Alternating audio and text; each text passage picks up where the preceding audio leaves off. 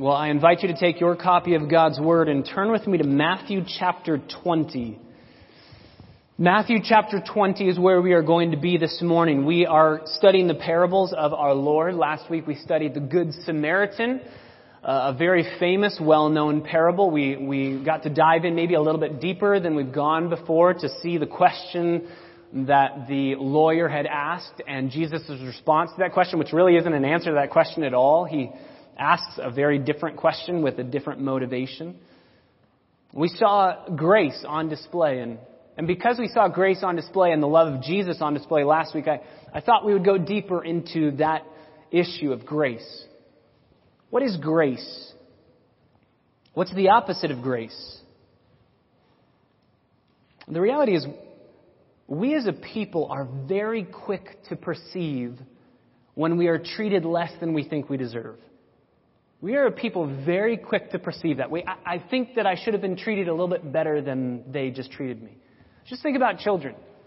I have never once had to sit my kids down and tell them, there's a phrase that you're going to want to know. You're going to want to have this in your vocabulary as human beings living in a fallen world. And it's a phrase called, that's not fair. And I want to teach you those words. I want to teach you what they mean. I want to teach you their appropriate context. Let me give you some scenarios as to where you would fit that phrase in. I don't need to teach my kids any of that. My kids just know, hey, that's not fair. Ethan got something. Well, that's not fair that I didn't get it. I want that. There's a whole way of looking at the world which makes your life and the life of those around you incredibly miserable. And it's our sense of entitlement. Entitlement makes your life miserable and makes others around you miserable. Why? It's because it minimizes the gravity and the amazement that we should feel at the generosity of others and at the grace of God. It minimizes the gravity and the amazement that we should feel of the generosity that others have given and of the grace of God. This parable that Jesus gives, that we will be studying this morning, is a parable given to display the grace of God and to shatter our concept of entitlement. Let's read it together. Matthew chapter 20, verse 1. The kingdom of heaven is like a landowner who went out early in the morning to hire laborers for his vineyard. When he had agreed with the laborers for a denarius for the day, he sent them into his vineyard, and he went out about the third hour, and he saw others standing idle in the marketplace. And to those he said, you also go into the vineyard, and whatever is right, I will give it to you. And so they went. Again, he went out about the 6th and the 9th hour, and did the exact same thing. And about the 11th hour, he went out and found others standing around. And he said to them, why have you been standing here idle all day long? And they said, because we haven't had anyone to hire us. So he said to them, you too go into the vineyard. When evening came, the owner of the vineyard said to his foreman, call the laborers and pay them their wages, beginning with the last to the first. When those hired about the 11th hour came, each one received a denarius. When those hired first came, they thought they would receive more, but each of them also received a denarius. When they received it, they grumbled at the landowner, saying, these last men have worked only 1 hour, and you have made them equal to us, who have borne the burden and the scorching heat of the day. But he answered and he said to one of them, friend, I am doing you no wrong. Did you not agree with me for a denarius? Take what is yours and go. But I wish to give this last man the same as I gave to you. Is it not lawful for me to do what I wish with what is my own? Or is your eye envious because I am generous? So the last shall be first, and the first shall be last. Father, I pray that you would teach us. Holy Spirit, open our eyes to behold wonderful things from your law. This is the gospel. This is grace on display. We are all a prideful people. There's no one in this room that does not need to hear this message. We all need to be broken by grace. We need to be humbled by grace. And we need our sense of entitlement stripped away and destroyed. And grace is exactly what can do that. So, Father, be pleased to work in us humility, Christ-like grace, Christ-like character by the power of your word and according to the power of the Spirit. We pray in the name of Jesus. Amen. This parable is unfair. You read this parable and you're instantly, viscerally hit with the unfairness of this parable. This is a difficult parable. It's so difficult that there are interpreters that say, it's so unfair and it seems so wrong that we're just going to make it seem to say something else. So they say, okay, the master knew that the people that he hired at the beginning of the day actually took a bunch of coffee breaks. So he actually was paying them equal to the amount that they worked. So it's not unfair because the people that he brought on with 1 hour to go worked as hard as they possibly could. It's not unfair. No, they're missing the whole point of this. Some people say the denarius that was given to the people that came later in the day was a bronze denarius. And in the middle of the day it was a silver denarius. And in the beginning of the day it was a gold denarius. First of all, there's no such thing. Second of all, that's missing the point of this story. This story is intentionally difficult. Jesus is the master storyteller. He's making a point with an intentionally difficult parable. So what's the point? Well, to understand the point, we need to understand the context. Then we'll look at the parable, and then we'll look at the main lessons learned from the parable. So those will be our three main points for our outline this morning. Let's look at the context, let's look at the parable, and let's look at the lessons learned. The context is a very familiar context to us all. Matthew 19, verse 16, somebody comes to Jesus and says, "Good teacher, what must I do to inherit and obtain and earn eternal life?" The rich young ruler. Now, this is the exact same question that the lawyer asked of Jesus in the parable of the Good Samaritan. What must I do? And that's why Jesus in the parable of the Good Samaritan said, you can't do anything good enough because you're not good enough. You're missing the whole point. Jesus says the exact same thing to the rich young ruler. You remember the story. You need to keep all the commandments, love God, love people. The rich young ruler says, I've done all of those things since my youth. Jesus says, fine, one more thing you lack. Go sell all of your possessions, give to the poor, and you can follow me and have eternal life. He goes away sad because he loves something. Jesus is proving to the rich young ruler, you don't truly love God when you love your possessions more than you love God.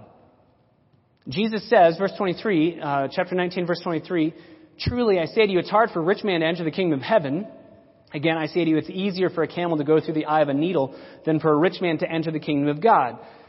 Now, that's specifically designed for rich people, but it's not that riches themselves are difficult. It's that a greedy heart, fed by riches, trusts in himself, herself, doesn't love Jesus, doesn't trust in Jesus, isn't satisfied by Jesus. So the disciples say, this is very difficult. Who can be saved? Verse 25. And Jesus says, with people, verse 26, this is impossible. With people, no one can earn salvation. It's impossible for people to be good enough to obtain salvation on their own merit. But, we're not hopeless, with God all things are possible. So it's impossible for humans to make it to heaven on their own deserving, but with God all things are possible. What should the disciples' response have been? Their response should have been, wait a second, Jesus has promised that we are entering into the kingdom. We are followers of God. And he just said nobody can do that on their own. So this is a gracious gift that God, with God all things are possible. He's made it possible for us to follow him. Thank you, Jesus, for saving us. But instead, our favorite disciple, Peter, speaks up and says in verse 27, behold, look. Hey, Jesus, I've got something for you. Look at this. We've left everything and followed you. Why does he say that? Who just said, I'm not going to leave everything and follow you? The rich young ruler. The rich young ruler just said, nope, I can't do that. I don't want to leave everything. I have my things. I love my things. I'm not going to follow you. And Peter says, hey, we did it. You told him to leave everything. He didn't do it, but you told us to leave everything, become fishers of men. We did that. So what's our prize? What's our reward? He says, what then will there be for us? Jesus said, truly I say to you that you have followed me And you who have followed me in the regeneration when the Son of Man will sit on his glorious throne, you also shall sit upon 12 thrones, judging the 12 tribes of Israel. But he doesn't end there. He says, and everyone who has left houses or brothers or sisters or father or mother or children or farms for my name's sake will receive many times as much and will inherit eternal life. But many who are first will be last, and the last will be first. You notice he concludes the parable with that statement. The very end of this parable, he says, the first will be last, the last will be first. So this is the bookend statement. This is the crux statement. The first will be last, the last will be first. What does that mean? We find that many other places in Scripture. Sometimes, like Mark chapter 9, verse 35, it's a command to humility. If you want to be the greatest in the kingdom, then be humble and serve. If you want to be first, then be humble and be last. But that's not what this is. This isn't a command to humility. This is an indicative statement of reality. Many who are first will be last, and many who are last will be first. What does that mean? Well, Jesus is going to give us a parable to define what that means. So we have our context. Rich young ruler, what good thing can I do? I'm good enough to earn heaven. Jesus says, you are not good enough to earn heaven. Peter, in essence, says, I've done things that are good enough to get to heaven. I have left everything. Look at what I've done. Don't I get a reward? And Jesus says, to a certain degree you get a reward, but getting to heaven, inheriting the kingdom, is only possible with God. With God, all things are possible. With man, nothing is possible. So getting to heaven, you will get rewards, and everybody else who gets to heaven, by God's grace, will get rewards as well. And he says, for the last will be first, the first will be last. What does that mean? He gives us a story. Number 2, the parable. We've got our context. Now let's look at the story. Verse 1, the kingdom of heaven, and you note that word for, that's connecting verse 30 to verse 1. Remember, the divisions of chapters and verses is not in the original. This is just going on and on. This is connected. So the first will be last, the last will be first, for, because this is what the kingdom is like. It's like a landowner.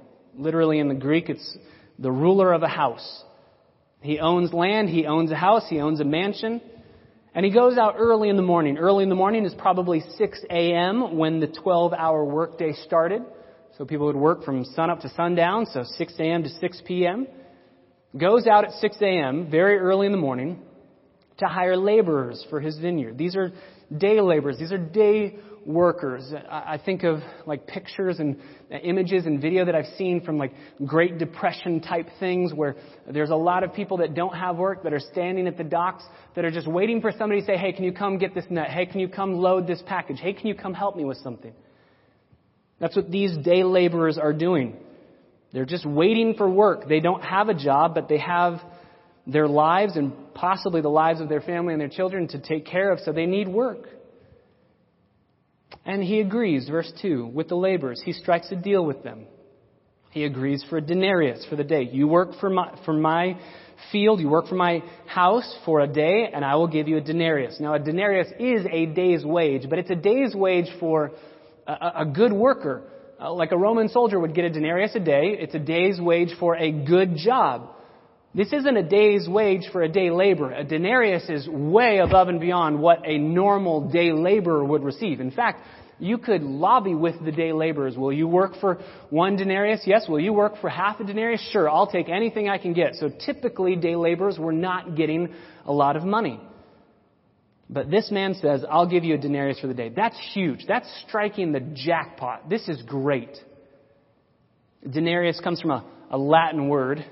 Means 10, because the original value of the coin was equal to the worth of 10 donkeys, buying 10 donkeys. So that's where denarius comes from. This is a great wage. They're excited. And they are sent into the vineyard. Verse 3, the master goes out again. This time about the 3rd hour. That would be the 3rd hour from the early in the morning. So we've gone from 6, 3 hours later would be 9 a.m. Goes out in the 3rd hour and sees others that are standing idle in the marketplace. They're not idle as far as laziness is concerned. They just have not been given work. And we're going to read that when we get to these others that are standing idle in verse 7, they're not living paycheck to paycheck. Those of us who have lived paycheck to paycheck know that moment when your palms start to get a little sweaty, you start to bead some sweat on your forehead, and you're wondering, are we going to make it to the end of the month? This isn't paycheck to paycheck. This is day to day. If they don't work today, they can't buy food to eat and to take care of their family tomorrow. So if they don't work today and get money, they're not going to be able to eat tomorrow. This is crucial. And yet nobody's given them work. And he sees, verse 3, others standing in the marketplace. I just want to remind us of the Good Samaritan. He saw the man and he felt compassion for him. This man sees, and if we can put the Good Samaritan into this passage, which I think we can, feels compassion for these day laborers. And he says to them, verse 4, you also go into the vineyard. Notice what he says. Whatever is right, I will give to you. I'm not going to be unfair to you. And notice, they just go. They don't say, hang on, let's write up a contract. You need to promise us money. No. Why? Well, 2 reasons. Number 1, we'll take anything we can get. As long as we're working and you're giving us something, we'll be happy. Number 2, perhaps they know this man. Perhaps they've seen him in the marketplace. Perhaps other people have worked for him before and they know this guy treats people fairly. Go with him. When he says, whatever is right, I'll give it to you, he is being true to his word. He will pay you righteously. He's an honorable man. So, verse 4, they did so. No questions asked. They went. Verse 5, again, the master went out about the 6th and the 9th hour. That would be noon and 3 o'clock, respectively. So, he's going out during the day, finding workers.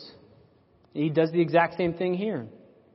Verse 6, about the 11th hour he went. The 11th hour would be 5 p.m., 1 hour before the workday is over. And he found others standing around, and he said to them, why have you been standing here idle all day long? That's not a rebuke. That's an honest question. In verse 7, they answer, because no one's hired us. It's not that we're lazy or unqualified. Everybody who has a job that they need done, they've already gotten workers to do it. We're going to go hungry tomorrow. It doesn't say this in the text, but with some sanctified imagination, I wonder if this man doesn't even need their help. We've got an hour until closing time here, right? We're done with the day. I don't think the master needs their help at all. But I think he feels compassion on them and says, come work for an hour. Just work. Just come do something. I want to take care of you. When evening comes, verse 8, the owner says to his foreman, call the laborers and pay them their wages, beginning, this is crucial, with the last group to the first. So we're going to flip it around. So the guy who came at the 11th hour is going to receive his wage first, and then the people that were there at the very beginning of the day are last in line, watching all of the money be handed out. What happens? Verse 9, when those hired about the 11th hour came, each one received a denarius. They worked 1 hour and they received a full day's wage. They worked 1/12 of the day. So picture this line. Picture the people in the back of the line. You're standing in the back of the line and you see that the man who worked for 1 hour receives a whole day's wage. If you were there at the beginning of the day, logically, what would you conclude? I'm going to receive more. We're going to be very mathematical here. I'm going to receive 12 denarius because he received 1 for working 1/12 of the day. I'm going to get 12. 1 per hour, apparently, this master is giving out his money. When those hired, verse 10, when those hired first came, they thought they would receive more. Of course they did. But each of them also received a denarius. And when they received it, they grumbled at the landowner. Their joy in the back of the line, when they get up in the front of the line, instantly turns to anger. This is unfair. We were going to hit the jackpot. We were in the back thinking we're going to get 12 days' wages. And now you only gave us 1? They grumble. It's a great Greek word, guguzmo. It's an onomatopoetic word. Just grumbling. They're angry. And if we're honest, the first 23 times I read this, I was angry too. This is not fair. What do they say? Verse 12, these last men have worked only 1 hour, and you have made them equal to us, who have borne the burden and the scorching heat of the day. You have made them equal to us. We're not equal. We deserve more. Remember Peter's question? Hey, we've left everything. The rich young ruler, he didn't leave anything. But we did exactly what you told us to do. We're going to get more, right? We deserve more because we are doing what you're telling us to do. And these words are the words that Peter is thinking, is feeling in his heart. Wait. The last workers in this line, they deserve more. They earn more. But the landowner is going to answer with 3 amazing questions. They're very brief. Nobody really answers them because they kind of cut you down to size. The first question is in verse 13. But he answered and he said to one of them, friend, I am doing you no wrong. Question number 1, did you not agree with me for a denarius? You're calling me unfair, but am I not giving you exactly what we bargained for? Exactly what I promised you? I'm not giving you anything less than what we talked about. I'm true to my word. I didn't break a promise. I didn't lie. I wasn't unfaithful. And in fact, if you remember, me promising to give you a denarius is over and above what you should actually get. I am still being generous to you. That's the first question. Verse 14, take what is yours and go. But I wish to give this to this last man the same as to you. I want to give it to him. I was very generous to you. I didn't break my word to you. I gave you exactly what I promised. And it's even more than you really deserve. And I just want to be generous with this man. Second question, verse 15. Is it not lawful for me to do what I wish to do with what is my own? Am I not allowed to do what I want to do with what belongs to me? This is my money. The workers are complaining about their rights. And the master answers, wait, who here has rights? You are under my benevolence. I'm taking care of you. I have the right to do what I want to do with my money. And if I want to be gracious to people, I can be gracious to them. Or, number 3, the third question, or is your eye envious? Or some translation, has it become evil because I am generous? That means your eye has become jealous and envious. We even use that phrase, having an evil eye, wanting something that somebody has. Is your eye evil? Is it envious because I am generous? At the beginning of the day, you were thrilled that I was going to promise you and give to you a denarius. That was the jackpot. But now, because you compare it with others, you see with your evil eye an envy and a jealousy that makes you completely ungrateful for that which you were thrilled about receiving at the very beginning of the day. So, this concludes the parable. Jesus says, the last shall be first, and the first shall be last. Instead of saying, why am I not getting more? Which is what these workers are saying. They should have said, why am I getting so much? This man promised me a denarius when really I didn't even work that much to receive that. They should have asked, why are you so gracious to other people? You're an amazingly gracious man. But they're stuck on why am I not getting more? What does Jesus mean when he says the first will be last and the last shall be first? It's the bookend. Remember chapter 19, verse 30? Many who are first will be last, and those who are last will be first. In this parable, we know clearly what it means. Those who start at the beginning will finish at the end. Think of a race. And those who start at the end will finish at the beginning. So if you think of people starting at the very beginning of the race and going as fast as they can, they're going to wind up at the end. And if you think of those waiting to start the race and then skipping ahead, what's going to happen? They're all going to hit the finish line at the exact same time. I believe that's clearly what Jesus is saying here. He's saying we all make it in a dead heat at the very end. We all cross the finish line at the exact same time.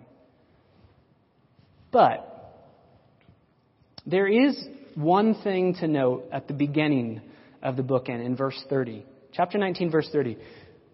But many who are first will be last, and the last will be first. James Montgomery Boyce makes a point to say that's a different qualifier. Many.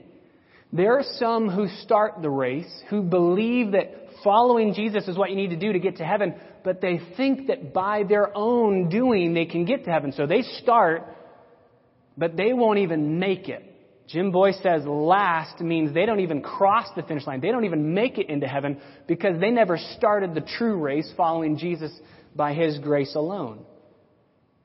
Now, I don't think that that is a wrong principle. Maybe it doesn't fit in this context because clearly we know the last statement that Jesus makes of the first will be last, the last will be first, according to this parable, is just everybody is going to get the exact same thing when they cross the finish line.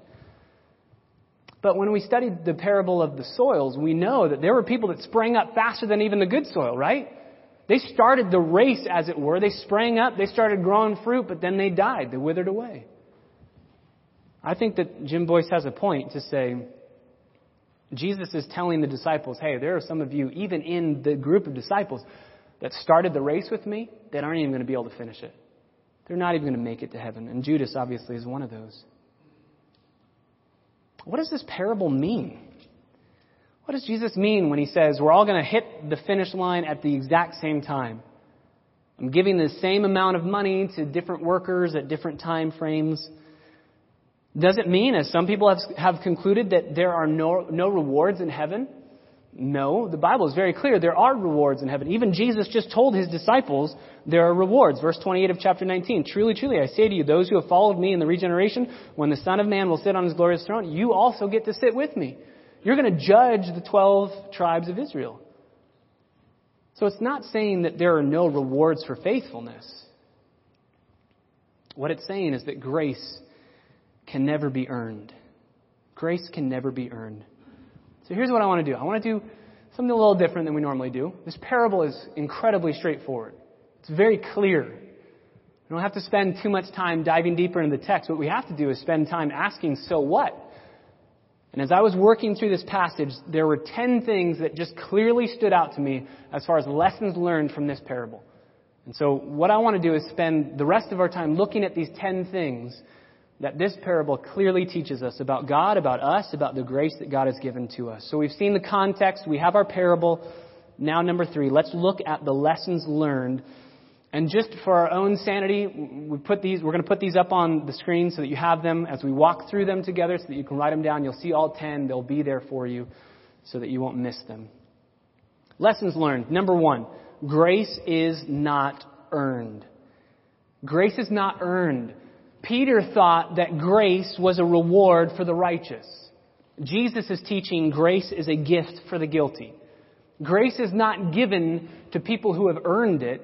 Grace, by its very definition, is unmerited favor. It's undeserved favor.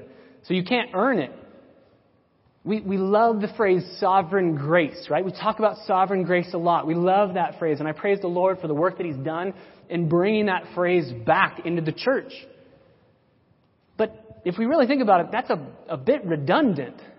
Sovereign grace. That God is the one who sovereignly ordains and graciously gives us a gift. It's redundant because you cannot have grace that is not sovereign. You can't have grace that is earned by the merit of another. You have to have grace dispensed graciously by the hand of a sovereign. And this parable is teaching that grace can never be earned by anyone. Remember Ephesians chapter 1, verses 7 through 8? Paul writes, in Christ we have redemption, the forgiveness of sins, through His blood and His grace, which He lavished on us all. Everybody received it. There's nobody that needed more grace than other people. Like I need a little, 10% worth of grace, but I've got 90% of it figured out myself. No, all of us on equal, level ground, we all deserve wrath and we've all been graciously forgiven. Note, in this parable, Even the denarius that is given to the day laborers is more than they even earned. The denarius is a day's wage for a high-end job. And what they are doing as day laborers is not a high-end job. And so what we see here is the denarius given even to the man who worked from 6 a.m. to 6 p.m. is still far too generous, still has a gift inside of it. The day laborer can't say, I earned every single penny of this denarius. The day laborer says, man, this is still hitting the jackpot. That guy was gracious to give this to me. One pastor says it this way: if you are a believer in Jesus Christ, you receive the full benefits of God's innumerable grace, just like everybody else in the kingdom. Your place in heaven is not a timeshare where your access is determined by the length of time you spend doing the Lord's work. The blessings of redemption are not doled out in quotas based on a person's achievements. Forgiveness is not measured by weighing our good deeds against our sins, nor is it partially withheld if we have sinned for too long or too badly. Everyone who enters the kingdom of God receives the full abundance of God's grace, His mercy, and His forgiveness. God gives grace, and it is never earned. It can never be earned. Number 2, God initiates salvation. Just think about these day laborers. They're standing there waiting for the mercy of somebody to come and to call them to work. They haven't given out job applications. They're not giving out their resumes. They're just standing there, and they're at the mercy of somebody to come along and call them. God is the one who initiates. The master initiates calling these day laborers to work in his fields. It isn't because of the workers themselves that they are able to receive the denarius. It's because of the gracious call of the master. Number 3, God calls sinners, not the self-sufficient. Remember the context here. Peter said, we've done things for you. And Jesus says, I didn't call you because you can do things. I called you because I'm gracious. Remember, Jesus himself said, I'm come as a doctor, as a physician to take care of the sick, not the healthy. Notice who is not involved in this story at all. Anybody who has a job. Anybody who says, look, I don't need anybody's help. I'm not at the mercy of anybody. I have my own job. Thank you very much. Only those bankrupt in their heart, saying, I have nothing to offer. I don't have any job spiritually that can merit salvation. I have no money to offer God to get into heaven, whether physical money or spiritual money. I've got nothing. And so I'm standing there on the docks, as it were, in the middle of the greatest depression of all, where sin has destroyed anyone's potential of getting to heaven on their own good works. And I'm saying, will somebody have mercy on me? Only those who are standing there saying, will somebody have mercy, are those who are given the gracious gift of working in the vineyard. God calls sinners, not the self-sufficient. This is an incredibly challenging paradigm to understand. The very next section of Scripture, James and John's mom asks Jesus, hey, they're awesome. Can they sit on your right and your left in the kingdom? Because they're pretty amazing. And Jesus had just said they were day laborers waiting at the docks for work. They didn't have any work. They were bankrupt. And yet, how quickly do we move from knowing our need for a Savior to saying, I got it. I got this figured out. We should never get beyond grace. Number 4, God is in debt to no one. God is in debt to no one. This is Jesus' second question as the master in this parable. Am I not allowed to do what I choose to do with what belongs to me? I'm not in debt to you. And yet, how often do we think that somehow we've done something that makes God have to treat us a certain way? R.A. Torrey, a very well-known pastor, tells the story of this. He had been preaching on prayer, and one Sunday after a sermon, there was an anonymous note that was left at his pulpit. And it said this: Dear Mr. Torrey, I'm in great perplexity. I have been praying for a long time for something that I'm confident is according to God's will, but I'm not getting it. I have been a member of the church for 30 years, And I've tried to be a consistent member all that time. I've been superintendent in the Sunday school for 25 years. I've been an elder in the church for 20 years. And yet God does not answer my prayer, and I cannot understand why. Can you explain it to me? Tori used this at the very next sermon. And he gave this as an example, and he said, whoever wrote that note, I'll answer you. I'll tell you why you're not getting your prayer request answered. He said this: whoever you are, you think that because you have been a consistent church member for 30 years, a faithful Sunday school superintendent for 25 years, and an elder in the church for 20 years, that God is under obligation to answer your prayer. So you are really praying in your own name, and God will never hear our prayers when we approach Him that way. We must, if we would have God answer our prayers, give up on any thought that we have any claims upon God. There is not one of us who deserves anything from God. Do you really believe that? There is not one of us who deserves anything from God. He is in debt to no one. He's the potter. We are the clay. The kingdom operates not according to our labors, but according to His mercy. It operates not according to our accomplishments, but according to His generosity.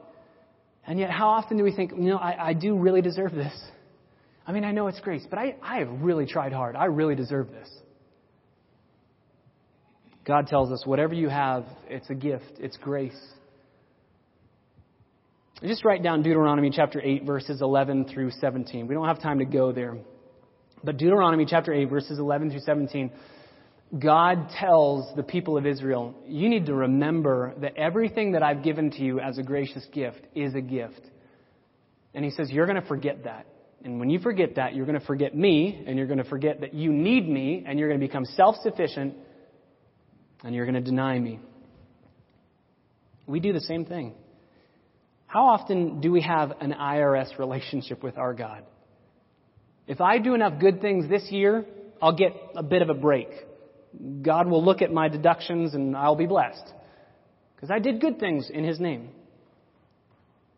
Sometimes we use that to say, okay, God, you're allowing me to go through a trial.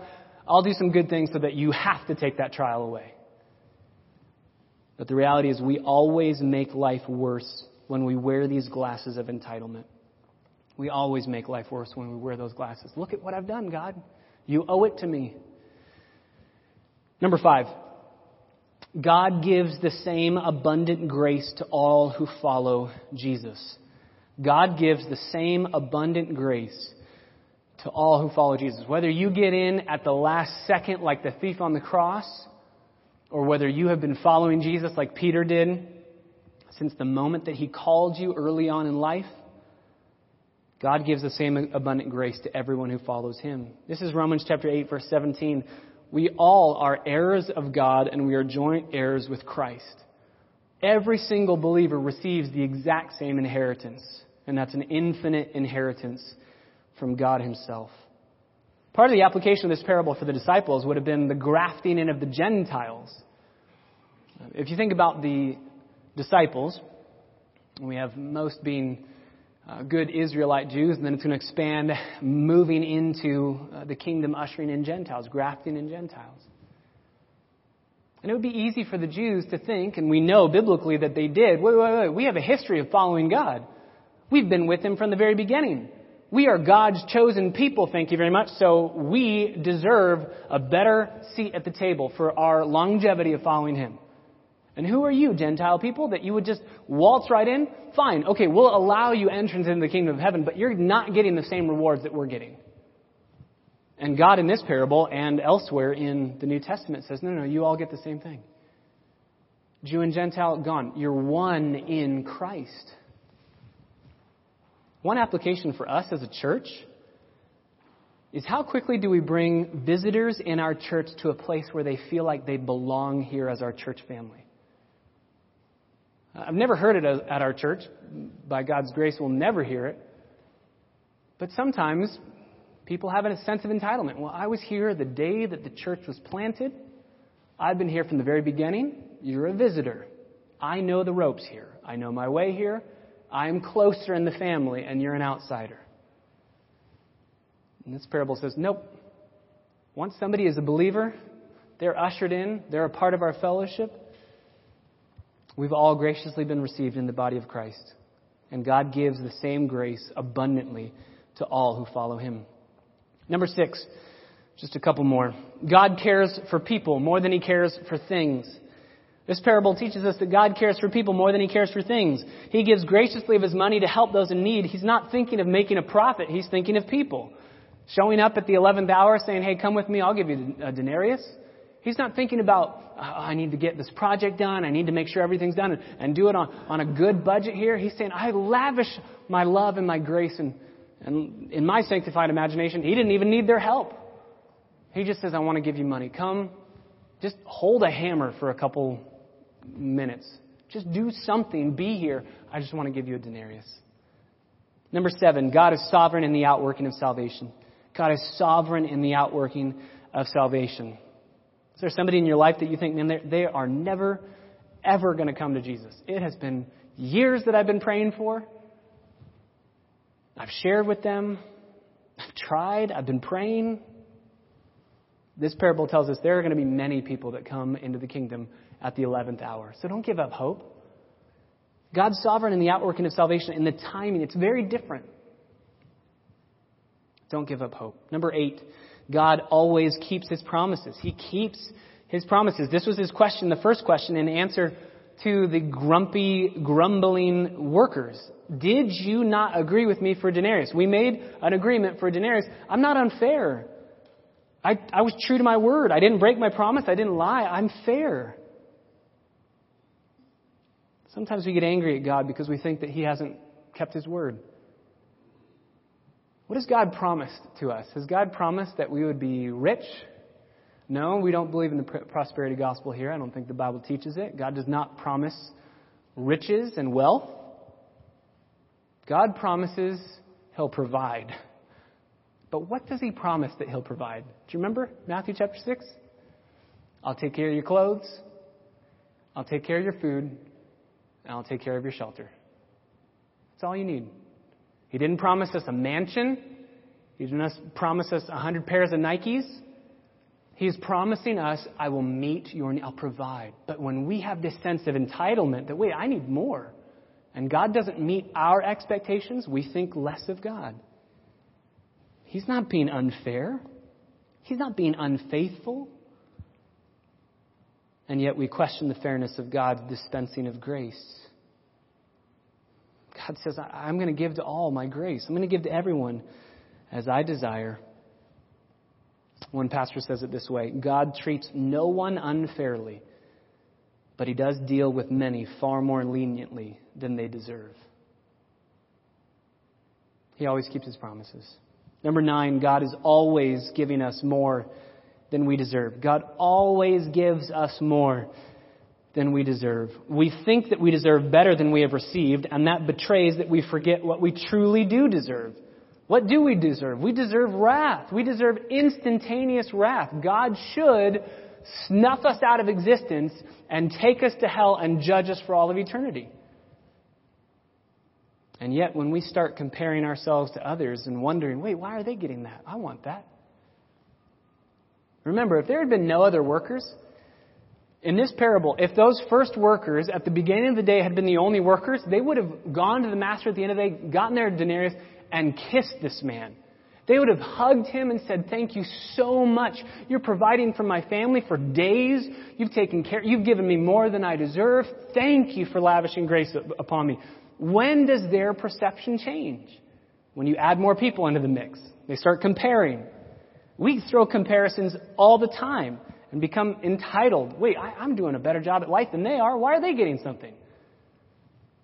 We become jealous, envious, prideful.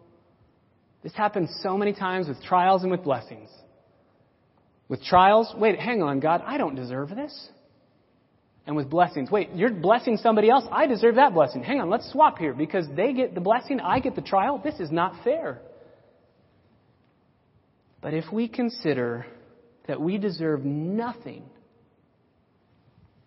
actually we deserve worse than nothing, we deserve only punishment, then when we wake up in the morning, our entitlement goes out the window And everything that we see, everything that we receive is grace. Even a trial, it's grace. Think of your expectations. You guys write wish lists for Christmas? I remember one year, I wrote a wish list, 10 items, and I probably could list all 10 of these items. And I remember thinking, you give your wish list to your family gives you the gifts that are on the wish list, great. It's this weird sense of, I know what I want, and I want you to get what I want you to get me. This is great, perfect, boom. I basically got what I wanted because of this wish list. And I remember opening presents that Christmas thinking, did you not read the list? I gave you a list. I gave you a list months in advance, and you're not giving me what I wanted you to give me. And slowly but surely, I got, I think, maybe 5 or 6 of the things that I wanted. And there was one thing that I wanted. I really wanted this one thing. And I remember thinking, opening my last gift, this is it. Oh, this is what I wanted. This is what I asked for. I opened it. I didn't get it. And I remember on Christmas Day of all times, just feeling cheated by my own family. Like, hang on one second. I wrote the wish list, and you didn't give me what I wanted. That's exactly what these workers are doing. Whoa, hang on a second. We deserve more. Wait, I have graciously given you a gift. If I had taken my entitlement away and my expectations away, I would have said, thank you so much for spending money to get me anything. This is a gift. We should be more like the centurion who walks up to Jesus and says, I'm not even worthy for you to enter my house. Just say the word. I'm unworthy. I'm unworthy. Number 10, finally, God is gracious, and we should always celebrate His grace. The angels do in heaven. We should as well. Jesus asks these laborers through the Master, do you begrudge my generosity? Is your eye evil because I am good? I have given a gracious gift to other people. I haven't treated you unfairly. I've given you more than you deserve, but I've also decided to give more than others deserve as well, and you are angry at me for doing that. We love it when God is generous to us. But boy, it bothers us when He's generous to others. When God gives you a gift and you just love whatever that gift is. Oh, God, thank you so much for this gift. This is amazing. You're so kind. You're so generous. And then you see somebody else get the gift and you just kind of go, I want that. You have one. Again, children do this so instinctively. They get angry when their sibling is playing with a toy that they don't even like. But they're, no, I want that toy. That's mine. Wait, you don't even like that toy. Yeah, but I want it. I don't want them to have it. Think about it. If I gave you Three Musketeer bar, let's say that's your favorite candy bar, and I gave Sergio a little fun size. I don't know why it's called a fun size, because it's a really not fun size. But if I give him a fun size Three Musketeers bar, he'd, hey, thanks. That's awesome. How amazing. This is great. And then I get a king size Three Musketeers bar and I give it to Alec. Sergio goes, what gives? What? So in one moment he's happy and he's thankful. That's so generous of you. And then in the next, he would be ungrateful because I'm lavishing grace on somebody else. Sometimes we pray the prayer, oh God, I just want you to give me what I deserve. Come on already, give me what I deserve. That's not a smart prayer to pray. Write down Psalm 73. Psalm 73, the psalmist says, my feet came to the point of stumbling when I saw the prosperity of the wicked. And I thought, what's it all worth? Why am I even following you, God? And then he says, but then I remember. Read that passage. It's an amazing passage. We really like grace. We love it. Oh, we love grace, but we want it to be fair grace. There's no such thing as that. If grace has to measure up to some calculation that we've invented, it's not grace at all. So instead, we should rejoice and exalt in the good gifts that God has given to us and to others all the time. Just be glorifying God and rejoicing in the grace that He's given. How do we wrap this all up? Which worker, as we conclude, do you most easily identify with? Which worker? Have you been working all day, as it were? Maybe you've been serving and ministering and nobody really seems to thank you or be grateful for your service. And you think, well, I've been serving all day long in the scorching heat and God just doesn't care. The reality is all of us are far more like the 11th hour worker than the early morning worker. And God's grace has been given to us apart from our merit. That's why we sing, "Oh, to grace, how great a debtor." I'm not going to work off the debt. So, this is my plea to us as a church.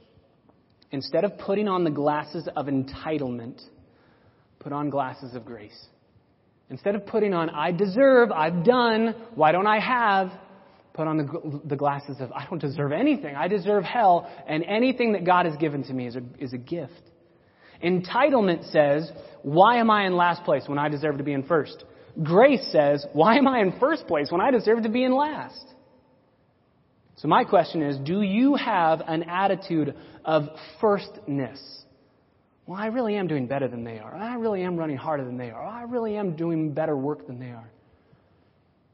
An attitude of firstness is antithetical to the attitude of the kingdom. What is the attitude of the kingdom? This is my prayer for us as a church family, that we would be humble, confident people, that those aren't at odds. We don't have to be wimpy people. We can be confident in the grace of Jesus Christ, but humble in our confidence, who are wonderfully unimpressed by ourselves. Oh, if all of us could just be wonderfully unimpressed by ourselves. Humble, yet confident in the grace of God, who are wonderfully underimpressed by ourselves. Just unimpressed. You think highly of me? I have no idea why. I have no idea why. That would take off the glasses of entitlement. Don't be concerned about your rank. Don't be concerned about your fair share. Take off the goggles of entitlement and put on the glasses of grace. The reality is entitlement gives you an attitude of woe is me. Oh, the world's against me. I have been hurt so much by the world. They're against me. That is coming from an entitled heart.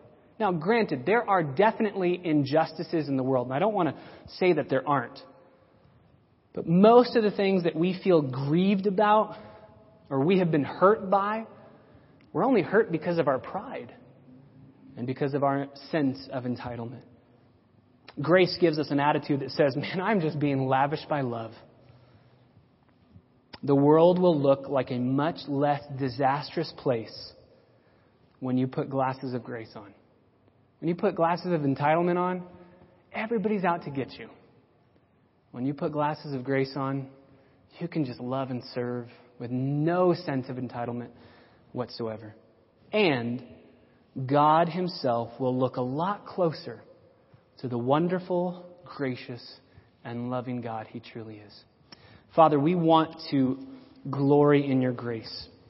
Break us of our pride. Humble us to the dust. We are so prideful and so self-sufficient and so entitled. We don't deserve anything. We deserve hell. That's all we deserve. And you have graciously given us Jesus and all that comes with Him. Every single blessing in the heavenly places. That is marvelous, infinite, matchless grace. So may we know that grace. May we come to understand that better for ourselves. And then may we bend that grace out to others. That there would be no sense of entitlement such that we would be so easily offended when people don't measure up to our expectations of the way that we deserve to be treated. May we be blown away by grace such that our only expectation is to love unconditionally till our last breath. And then when we get to heaven, we will hear Jesus say, "Well done, good and faithful servant. You can rest now." But you're not resting in the deservings that you have earned. You're resting in grace alone. God, teach us. Holy Spirit, convict us and change us. We pray in the name of our gracious Savior. Amen.